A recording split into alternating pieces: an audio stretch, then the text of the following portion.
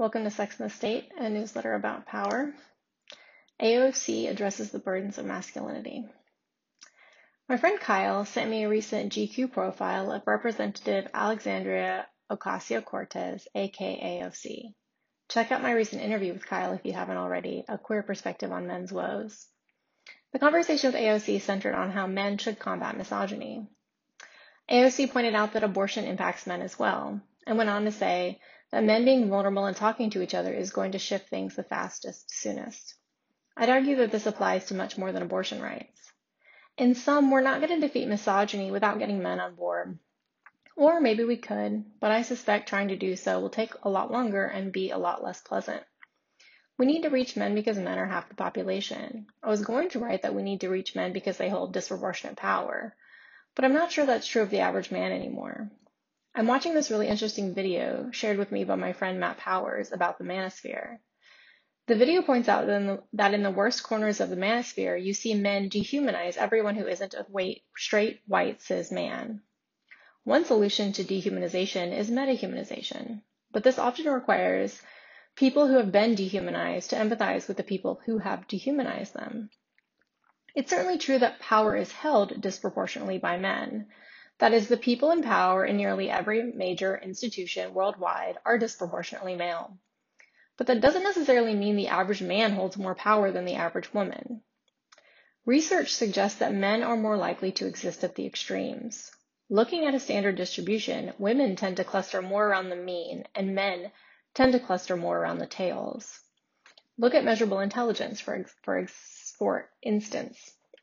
On average, men and women have roughly equal IQ scores. The difference is that there are far more very smart and very stupid men than there are very smart and very stupid women. Life outcomes for men and women also tend to be different in terms of extremes. Yes, there are more men at the top, but there are also more men at the bottom, at least in terms of incarceration, suicide, accidental deaths, deaths on the job, etc. Some of this is likely biological, some of it results from sexism. I think that if we want to end sexism, it's going to go faster and better if the people who have the willingness and capacity to metahumanize their oppressors do so. And when you look for it, there's plenty to empathize with men about. I'll quote AOC, quote, "Men suffer from being under patriarchy.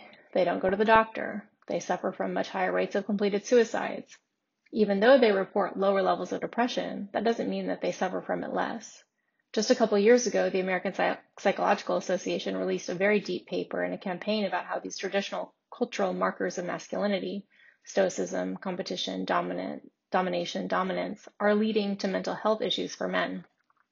There's a stigma around men being vulnerable," end quote. I don't think men are going to act better en masse until the average man is having a better time. And even if making life better for the average man doesn't eradicate sexism, it's still the right thing to do. For that to happen, we need to significantly reduce the power and omnipresence of sexism in society. This will require, among other things, recognizing the extent to which violently enforced gender norms make life more difficult for most men. Narrow, rigidly enforced conceptions of masculinity and femininity are the fundamental problem. The idea that men must be masculine and therefore can't be feminine punishes men for being vulnerable, asking for help, feeling their emotions, and displaying any emotion other than happiness and anger. Men cannot thrive in a society which demands that they repudiate a huge part of their humanity in order to be real men. This is how rigidly enforced gender roles dehumanize everyone in their sway. But they impact men more violently because society more violently punishes men for violating gender norms. Looking at it this way, it seems like humanizing men and eradicating sexism are the same project. I don't agree with AOC on everything, not by a long shot, but I appreciate that she's taking an empathetic approach to sexism. By talking explicitly about how sexism hurts men, she's modeling metahumanization. It's a model I'd like to see more people, especially feminists, adopt.